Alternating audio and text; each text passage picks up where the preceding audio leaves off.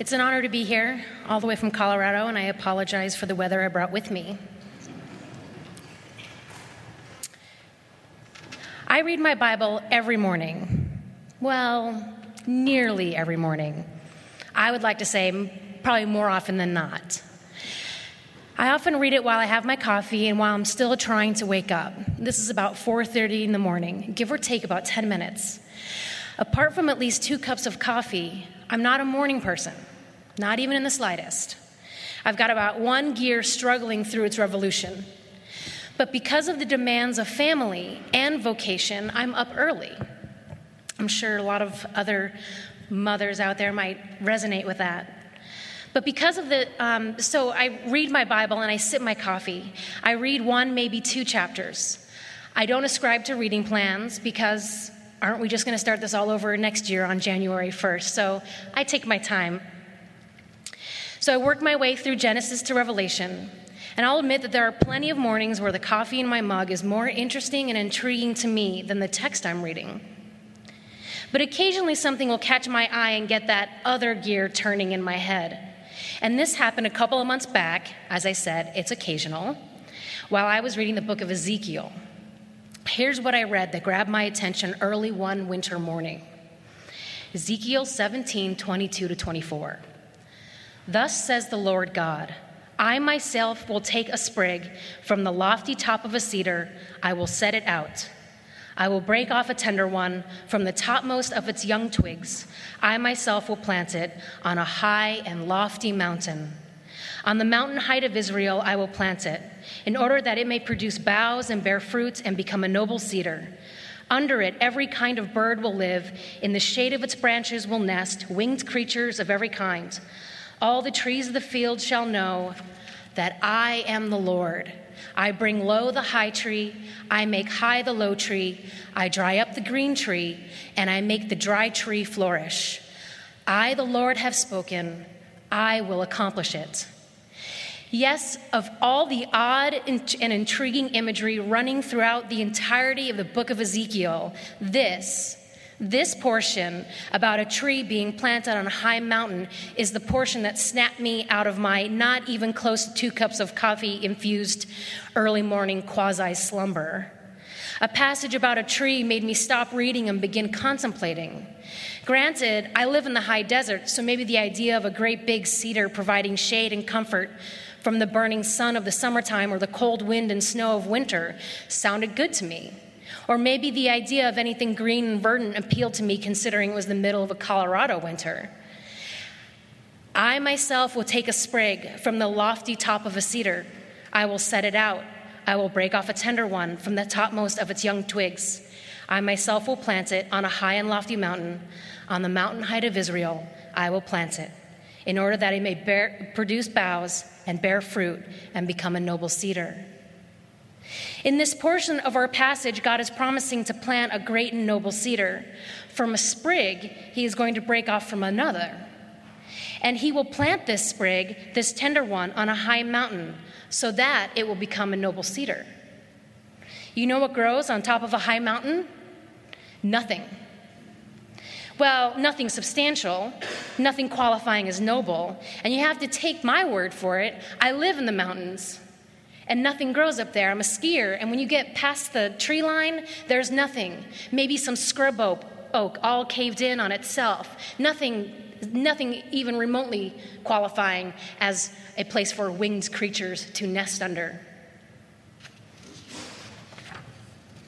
The top of a mountain is typically bald because the environment is too frigid and the conditions too treacherous for foliage to grow, let alone to allow for a transplanted cutting to take root and grow and become mighty in substance.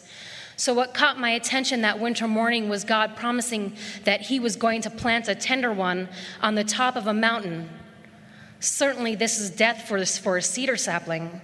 What a precarious thing for God to do. In the midst of a book that is primarily comprised of prophetic utterances of judgment against the current corrupt, oppressive, militaristic, and hopeless monarchy of Jerusalem, Israel, why prophesy about a great cedar on a mountaintop grown from the planting of a sprig? How does this prophecy contribute to such judgment on the leadership and elite of Israel? And take note, the oracles concerning restoration of Israel and the restored temple fall much later in the book. Thus, this episode concerning a tree stands out in the midst of the oracles of judgment. Under it, every kind of bird will live. In the shade of its branches will nest winged creatures of every kind. All the trees of the field shall know that I am the Lord. I bring low the high tree. I make high the low tree. I dry up the green tree, and I make the dry tree flourish. I, the Lord, have spoken. I will accomplish it. But why is this particular tree here in the middle of judgment? The tree is the word of hope in this passage, not for the leadership of Israel, but for those who are suffering under the leadership. The tree will be so mighty in stature that winged creatures of all kinds will be able to find shelter in its boughs. Cedars protect those creatures who find shelter in them from harsh and inclement weather. They are the perfect safe haven from cold winds and bitter precipitation. This particular cedar, planted and nourished by God, will be a beacon of hope to all who look upon it. Because of where it's been planted on a high mountaintop and how it has grown into the grandest of trees, it will loom large on the horizon. Those who look upon it will know that God is still active, that his power is still magnificent, and that he hears the deep cries and knows the sufferings and oppression of his people. He knows their pain, and he knows it intimately. Like the serpent lifted up on a pole in the book of Numbers, this cedar will reign up high and will bring hope to those who look upon it. This cedar stood as the promise of an answer to the repeated cries of the troubled, downtrodden, and the brokenhearted, just as David writes in Psalm 34, "The eyes of the Lord are on the righteous, and his ears are open to their cry. The face of the Lord is against evildoers, to cut off the remembrance of them from the earth. When the righteous cry for help, the Lord hears and rescues them from their troubles. The Lord is near to the brokenhearted and saves the crushed in spirit." But even more than being a static symbol of hope for the people of Israel and Jerusalem, it's a dynamic word for the people. God is on the move. This great tree is on a collision course with God himself. The angel said to her, "Do not be afraid, Mary, for you have found favor with God. And now you will conceive in your womb and bear a son, and you will name him Jesus. He will be great and will be called the Son of the Most High, and the Lord God will give to him the throne of his ancestor David. He will reign over the house of Jacob forever, and his kingdom there will be no end." Luke 1:30-33. That God so loved the world that he sent his son into it to be born of a woman as a vulnerable baby. The act of birth is a coming close to death, coming face to face with death to bring forth life for both the woman and the child. The inbreaking of the kingdom of God in our timeline began in a very interesting way. A baby conceived by the Holy Spirit was born of a Virgin Mary. The fully divine and fully human Christ would enter the world defenseless, naked, and tender. What a precarious thing for God to do. But just as God promised that the sprig in Ezekiel would become a great and mighty cedar of cedars, and it would become because God's word, God's promises never fall to the ground, so too will this baby grow to be great, the Son of the Most High. He will be the prophet of prophets, the priest of priests, the King of kings. He will be the wonderful counselor, mighty God, everlasting Father, Prince of Peace. This baby born of the Virgin will grow to be the man Christ Jesus, who is God. And he will draw unto himself the rejected, the oppressed, the marginalized, and the suffering in body, mind, and spirit. And he will render the existing power structures obsolete and archaic. And those people he draws unto himself will have the ears to hear him, to heed his call, and they will look to him, and they will know in a once and for all and tangible way that this God is their God, and this God is for them. He will be their God, and they will be his people. But not only because of his life, but also through his death and resurrection. In Jesus Christ, in his life, death, resurrection, and ascension, the earth receives her Savior, her good and merciful King, and her faithful priest. For as I mentioned before, the great cedar of Ezekiel was on a collision course with God himself.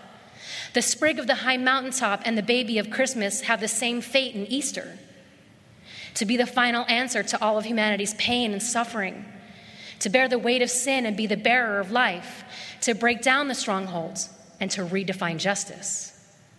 For this great man who is God will carry this great cedar to the top of a high mountain, and he will climb upon this great cedar.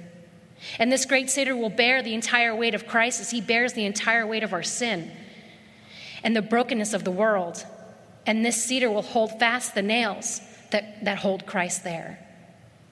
In this moment, Jesus will cry out and submit himself to the labor pains of new life, like his mother all those years before.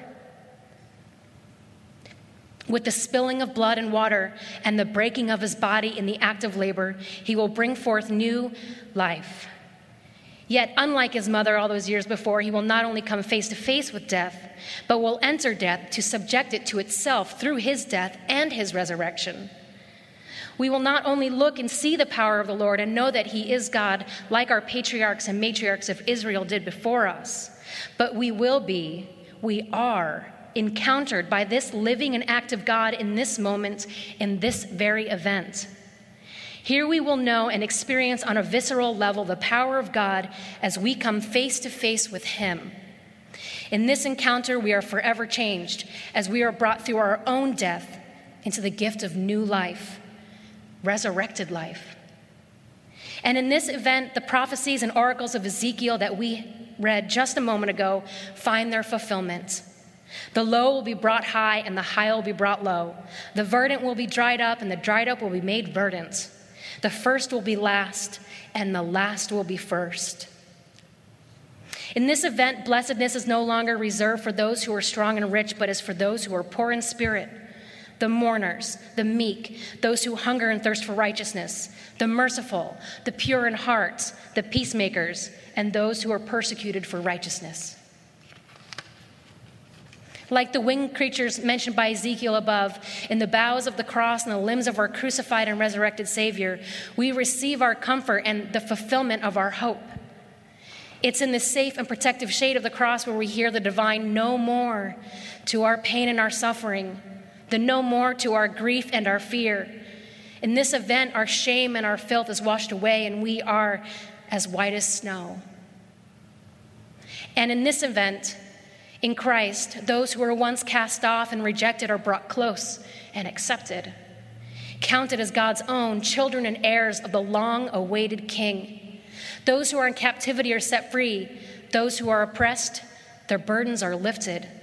The hopeless are hopeful. The voiceless have a voice, and the refugee finds refuge. Oh, come, let us worship and bow down. Let us kneel before the Lord our Maker, for he is our God.